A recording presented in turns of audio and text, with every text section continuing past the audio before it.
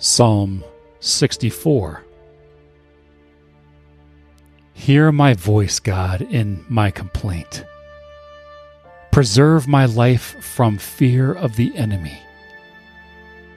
Hide me from the conspiracy of the wicked, from the noisy crowd of the ones doing evil, who sharpen their tongue like a sword, and aim their arrows, deadly words, to shoot innocent men from ambushes.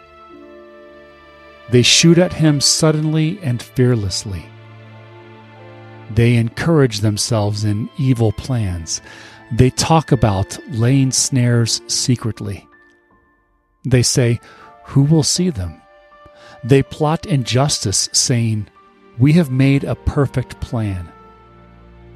Surely man's mind and heart are cunning, but God will shoot at them.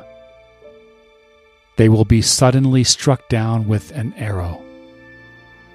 Their own tongues shall ruin them. All who see them will shake their heads. All mankind will be afraid. They shall declare the work of God and shall wisely ponder what he has done. The righteous shall be glad in Yahweh and shall take refuge in him. All the upright in heart shall praise him.